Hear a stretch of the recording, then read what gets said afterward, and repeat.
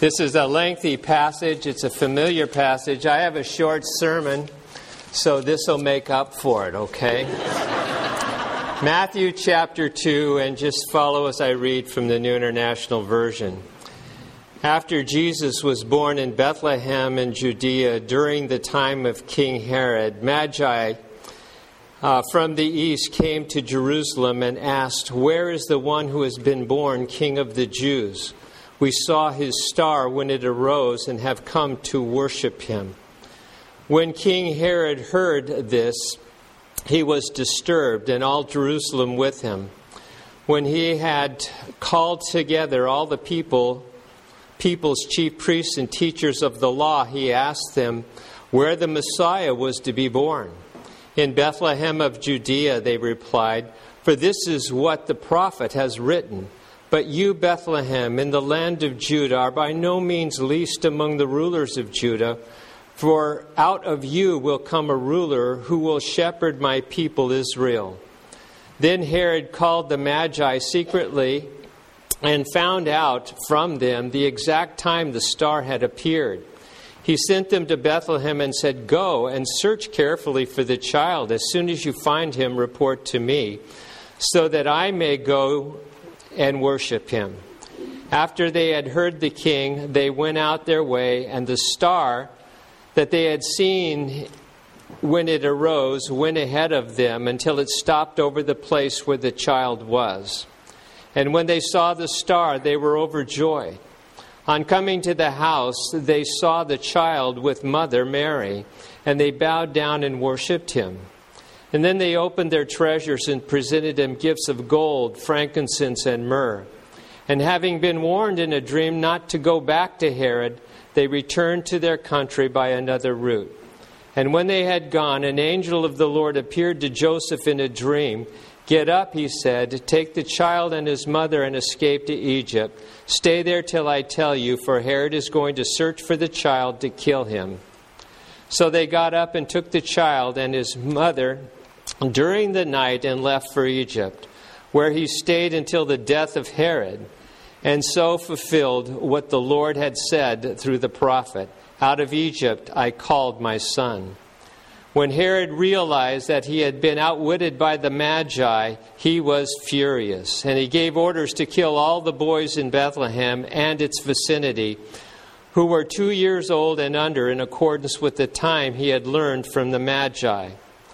And when he said through the prophet Jeremiah was fulfilled, "A voice is heard in Ramah, weeping and great mourning, Rachel weeping for her children and refusing to be comforted because they are no more." And after Herod died, an angel of the Lord appeared in a dream to Joseph in Egypt and said, "Get up and take the child and his mother and go back to the land of Israel, for those who were trying to take the child's life are now dead." So he got up and took the child and mother and went to the land of Israel. But when he heard that Archelaus was reigning in Judah in place of his father Herod, he was afraid to go there. Having been warned in a dream, he withdrew to the district of Galilee. And he went and lived in a town called Nazareth. So was fulfilled what was said through the prophet, that he would be called a Nazarene. This is God's Word. Amen and amen. Please be seated. Well, we're wrapping up a series that we began early in December on the coming of the Messiah. We saw the announcement where Gabriel came to Mary and let her know that she was going to be the birthing mother of Israel's Messiah. And then we followed up the next week with Mary's song called the Magnificat. And if you ever doubted the intellectual capability of Mary, when you realize that Jesus borrowed some of her material in that song for the Sermon on the Mount, so she was an awfully smart lady when she sang that. And last week we looked at the arrival when the Lord Jesus Christ was welcomed by the angelic host. And today, as mentioned earlier, we're going to look at the aftermath. And the events in our text are going to center around the paranoia of a madman named Herod. You know, the Christmas carol, O Little Town of Bethlehem, has a halting line that recalls the pain that's inseparable from life. It says, "Yet in the dark streets shineth the everlasting light. The hopes and fears of all the years are met in thee tonight." In other words, darkness and fear mingle with hope and light. And it reminds us that real life is always going to be messy. Now maybe 2018 was a tough year for you. I don't know for sure, obviously. But maybe it was. Maybe there was some pain, maybe some guilt, some bad choices, maybe family friction. God understands. He always understands. And so do, interestingly, Mary and Joseph. Now, verse 1 of our text lets us know that the events that we're going to be looking at today occurred during the reign of Herod. And that means that Jesus was born during a time of trouble because Herod was on the throne there in Israel. You see, Rome ruled Israel during that time. It had been incorporated into the Roman Empire. And Caesar Augustus had appointed a man named Herod to give a measure of guidance over that little strip of land on the eastern shores of the Mediterranean of Israel. And he ruled with an iron fist. Now, racially, Herod was an Arab. Religiously, he was a Jew. Culturally, he was a Greek. Politically, he was a Roman. But his mantra was simply power and control. Now, he was married to a number of different women. He had a lot of wives all at the same time. And when he became suspicious of the only wife that he really loved, he had her executed, her 2 sons executed, and her mother executed. Now, with respect to personal greed, when it came to the people in Israel, he taxed the poor right into homelessness. So this was a really, really bad guy. You say, well, didn't Herod do kind of a great thing? Remember 600 years earlier when Nebuchadnezzar came and conquered the nation there and hauled a number of people into captivity in Babylon. Remember how the temple that Solomon built had been destroyed. Well, Herod rebuilt that temple. And that was a good thing, but the problem is he put on that temple a golden eagle, which was a pagan type sign at that particular time. And it was a symbol, and it so offended the Jews that one night a number of Jewish individuals climbed up on the temple and pulled down the golden eagle. And the next morning, when Herod discovered that, he rounded up the usual suspects, if you please, not being sure who did it, but he rounded up the usual leaders and had them all executed. So Herod suffered from extreme paranoia. To protect himself, he actually built a desert fortress on top of a mountain in the Judean wilderness, not far from the Dead Sea. We know it as Masada. It was indeed a fortress. Some of you perhaps have been there. Anybody been to Masada? Okay, a few of you have been to the fortress there at Masada. It was built during a time when Herod had a lot of paranoia. Some of you old timers may have seen a little bit of a mini television series back in the 70s, I believe, entitled Masada. Anybody seen that? Okay, you've seen that particular thing. Peter O'Toole was the Roman general, and Peter Strauss was the leader of the Jews that were up there. And Rome spent months and months trying to climb up that thing and break into it. But they just couldn't do it. But when it finally came evident that Rome was going to prevail when they built that battering ram, all of the Jews there took their own lives in an act of defiance. So Masada became a monument that reflected the resolve and the determination of the Jewish people that they themselves would never live under oppression again. Now, when Herod himself was on his deathbed, he was in such despair that he tried to take his life, but a guard happened to stop him. But in the confusion, in the temple itself, there was so much confusion that people didn't know that somebody kept him from taking his life. They thought he was dead, and one of the individuals that thought he was dead was his son, who in turn claimed the throne for himself. But when Herod found out about it, that his son had taken the throne, he had his son executed.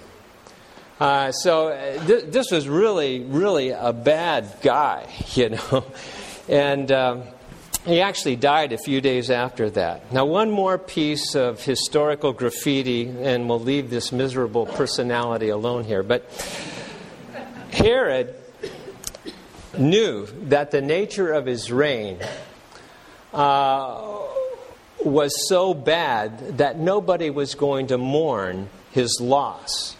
And so what he did is that he wrote in his will that on the day that he died, a number of prominent Jews in Israel were going to be rounded up and executed on that day so the nation would mourn, even though they weren't mourning for Herod. So that shows you just how weird and corrupted this guy was. When it comes to corruption, he ranks right there with Hitler and Stalin and some of the other despots that we've known in the world today. Now, let's back up for just a little bit. Jesus was born during this psychotic time when Herod happened to be king. And while Herod was still very much alive, we're told that Magi came from the east. And they were looking for the king of the Jews because they wanted to worship him. Now, the king of the Jews for which they were looking, however, was not Herod. It was Jesus. And when Herod, of course, heard about this, he was very, very troubled. And he sought to remove the potential rival, eliminate this king of the Jews born in Bethlehem. But he didn't really know which one of the babies was actually the king of the Jews. So, as we read a few minutes ago, he decided to send his Roman soldiers into Bethlehem and kill every child that was 2 and under. And they would break into a peasant home who was powerless to stop them. And if they found a little baby boy there, they would take a sword and thrust it through his heart, and then they would in fact leave.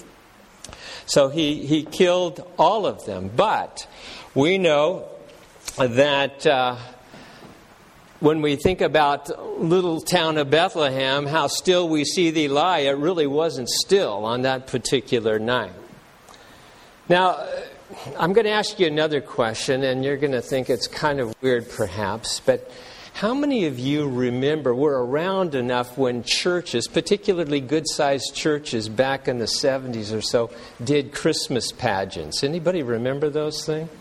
Okay, just a few in my generation remember those things, where everybody put on a bathrobe and, they were the wise men or the shepherds out there. And it was Robert Schuller of the Crystal Cathedral that took it to a new level. I mean, he would hook up cables to men and women dressed as angels, and they'd be flying around in the Crystal Cathedral and everything like that. But, it's interesting. The story of the slaughter of the innocents never made any of those pageants. And the reason is because it was so antithetical to the Christmas spirit. All was not calm on Christmas Day. All was not bright there in the area of Bethlehem. And good families lost their little boys to a despot. Now, how do you reconcile the joyful birth of a Savior with the bloody deaths of those boys that died that night in Bethlehem and the sorrow and the heartache of moms and dads that lost their child? A mother weeping for a lost child is just about as tough as it gets. I can't hardly imagine anything worse. In verse 18 it says, "A voice was heard from Ramah, weeping and great mourning. And Rachel is weeping for her children, and she refused to be comforted."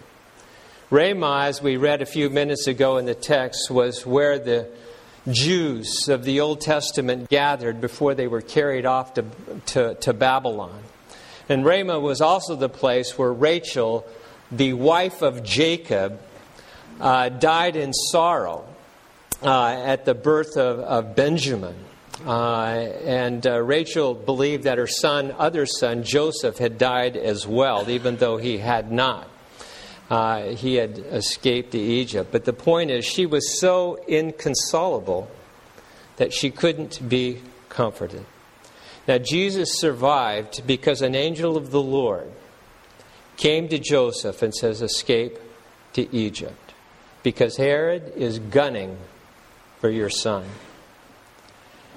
Now, there can be no doubt, think with me about the mothers of Bethlehem, that they had questions when they realized that the birth of Jesus cost them the lives of their own little boys.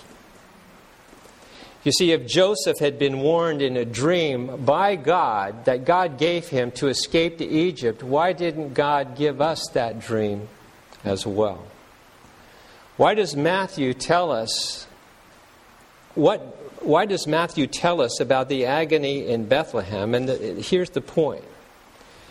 If Jesus entered into a world that was smitten with evil and suffering, then maybe Jesus could enter our world in the midst of whatever suffering and difficulty and agony that we have to go through as well. You know, in the past 100 years here in America, we've been smitten by 2 world wars, a number of genocides, the introduction of terrorism and suicide bombings, as well as the heartaches of life that we all know about. And some of you have suffered some loss. Some of you have suffered some great loss. Perhaps in the last year or so, there's been an empty chair around the table that breaks your heart because the person that used to be at that chair you deeply loved. And sometimes you don't even want to think about the Christmas spirit because it reminds you of one who is no longer with you. You know, maybe there's a broken heart in your own life for one that's far away from God and far away from you. Maybe there's an anxious heart in your own self here. Maybe a chronic issue with pain, maybe a financial issue, whatever it happens to be. The one thing is, even though there's no solution in sight, is that we do not give up. Because Jesus comes to Bethlehem in the days of Herod the king. And that means that if he does that, he can come to you in your heartache and come to me in whatever my heartache happens to be as well. Now let me tell you another part of the Christmas story that never gets into the pageants. When Jesus is taken to the temple on the 8th day, there's an old man there named Simeon. And Simeon holds that baby Jesus and blesses him. And it's a very poignant and thrilling moment. Mary and Joseph must have been glowing at that point in time. And Simeon says, "Lord, sovereign God, dismiss your servant in peace. I've seen my salvation. I've held my Savior. I can die a happy man." This is the old man Simeon. But then Simeon has one more thing to say. And he turns away from the baby and he looks Mary right in the eye. And Simeon says that this child is destined for the cause of the falling and rising of many in Israel, and a sword will pierce your heart. And so Mary takes that child home, raises him, knowing that she's going to encounter incredible pain that will come. And Mary actually gets a taste of that pain every single year when she and Joseph and all of Jesus' half-brothers and sisters gather around to celebrate his birthday, because it brings back a memory in Bethlehem that there were a lot of moms whose birthdays were at that particular time. They celebrated Jesus' birthday, but those children are no longer there. Very difficult for Mary. She remembers all the moms that believe that she and Joseph should have stayed in Bethlehem. You know, the reason my boy is dead is because Herod was after your boy. Doesn't Mary know that if her baby would have died, all of the other babies would have lived? Mary bears the pain of knowing that scores of moms living in Bethlehem are experiencing unbelievable heartache when she's celebrating Jesus' birthday. You know, it's ironic that Jesus' life began his life as he would end it, with somebody in power wanting him dead. You know, the Bible gives us several different titles for Jesus. He's called Emmanuel, Wonderful Counselor, Prince of Peace, Son of God, Lion of Judah. But there's one title that Matthew gives and mentions over and over again in chapter 3. I'm going to read just a few verses and see if you can pick up the title that Matthew gives Jesus. Make careful search for the child. Go to the place where the child was. They saw the child and his mother. Take the child and escape from Egypt. See, in the ancient world, children were so fragile that a lot of them never made it to adulthood. That's how tough things were. And Jesus happens to be God the child. Jesus is God made vulnerable. And Jesus is exposed here to all of the evils of the world. And every time I think about that, I think about, when I feel weak, when I feel vulnerable, when you feel weak, when you feel vulnerable, even during the Christmas season, we may not even have the strength at times to just look at life because we just can't resemble the picture on a joyful Christmas card in our own life. And Jesus has been there. God is still at work. And this is part of the dark and yet wonderful story of his birth. No trial, no expression of evil will go on forever because of Christ. The next season of Jesus' life is introduced in verse 19 with the phrase, after Herod died. Matthew mentions that Herod is dead 3 times. Let me just read. Verse 15 tells us that Joseph remained in Egypt until the death of Herod. Verses 19 and 20 tell us that when Herod died, an angel appeared to Joseph and told him to take the child back to Israel, for the one who sought his life is now dead. Now, what does Matthew want us to know? This is not a trick question. Yeah, Herod's dead. That's what Matthew wants us to know. Herod is dead. Now, Herod could have been the one that welcomed Jesus when he was born. But he chose another path. The Magi came and worshipped the Lord. Herod came to destroy the Lord. And there's a question that we all need to ask ourselves periodically, and I do as well. And that is, which road are we on? Is it the road of the Magi that puts you on your knees? Or is it the road of Herod that puts you in your grave? See, at the beginning of the chapter, Matthew refers to Herod as the king. But the Magi came and brought gifts to the real king. They brought gold for royalty, incense for purity, myrrh, signifying that they believed he was going to die. Now, ironically, Jesus grew up. When Jesus grew up, his own people wanted to make him a king. They wanted him to sit on Herod's throne. Now, Jesus wasn't going to do that because he was a different kind of king. His own rejected him and actually coaxed the Romans to crucify him.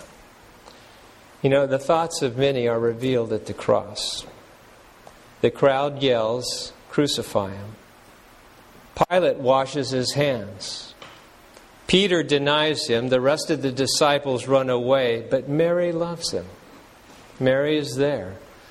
She ultimately sees what the women who lost their babies in Bethlehem saw. She saw her own killed. And we don't know what that did to cut her to the heart. But she stands there at the cross until Jesus breathes his last. She never left him, not even for a short period of time.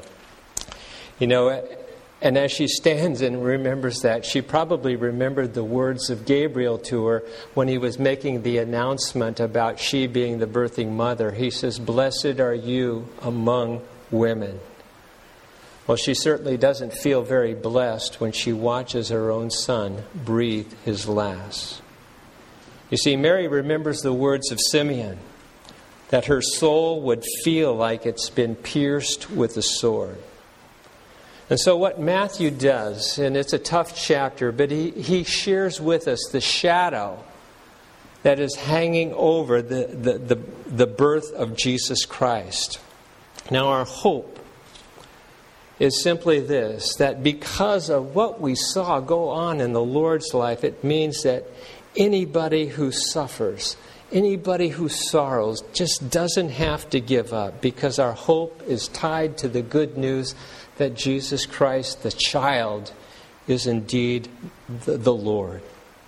He is the one that lived a perfect life so that he could go to the cross as an innocent lamb and have the Father take all my sin, all your sin, and impute it to Christ who died for it, and all of Christ's righteousness and impute it to us. And God looks at us with the righteousness of our Lord Jesus Christ. So he lived that perfect life. He died that substitutionary death. And he was the one that triumphed from the grave, rose from the grave, and he is the one who is coming back in glory to set things right. And until then, our call is to never defect, to remain faithful to our Lord and our Savior, who came to bring us into his presence. Father, thank you for the Christmas story. We see the highs and the lows, the things that are so difficult and so awful, and yet, Father, you chose to reveal them to us 2,000 years after the event. But Lord, if we enter into the ethos, we realize, and thank you for those stalwarts that even in the midst of suffering, Lord, they just held fast to you. And even in the midst of whatever heartache we happen to be going through, whatever difficulties, whatever troubles us, whatever keeps us awake at night, Lord, thank you that you love us and that you've got a plan for us and that you're going to bring it to fruition, and we are going to be satisfied because you're going to be glorified. So we do thank you for this Christmas season. It brings us really to the roots of our salvation, and it allows us to live life confidently. We thank you in the Lord's name. Amen.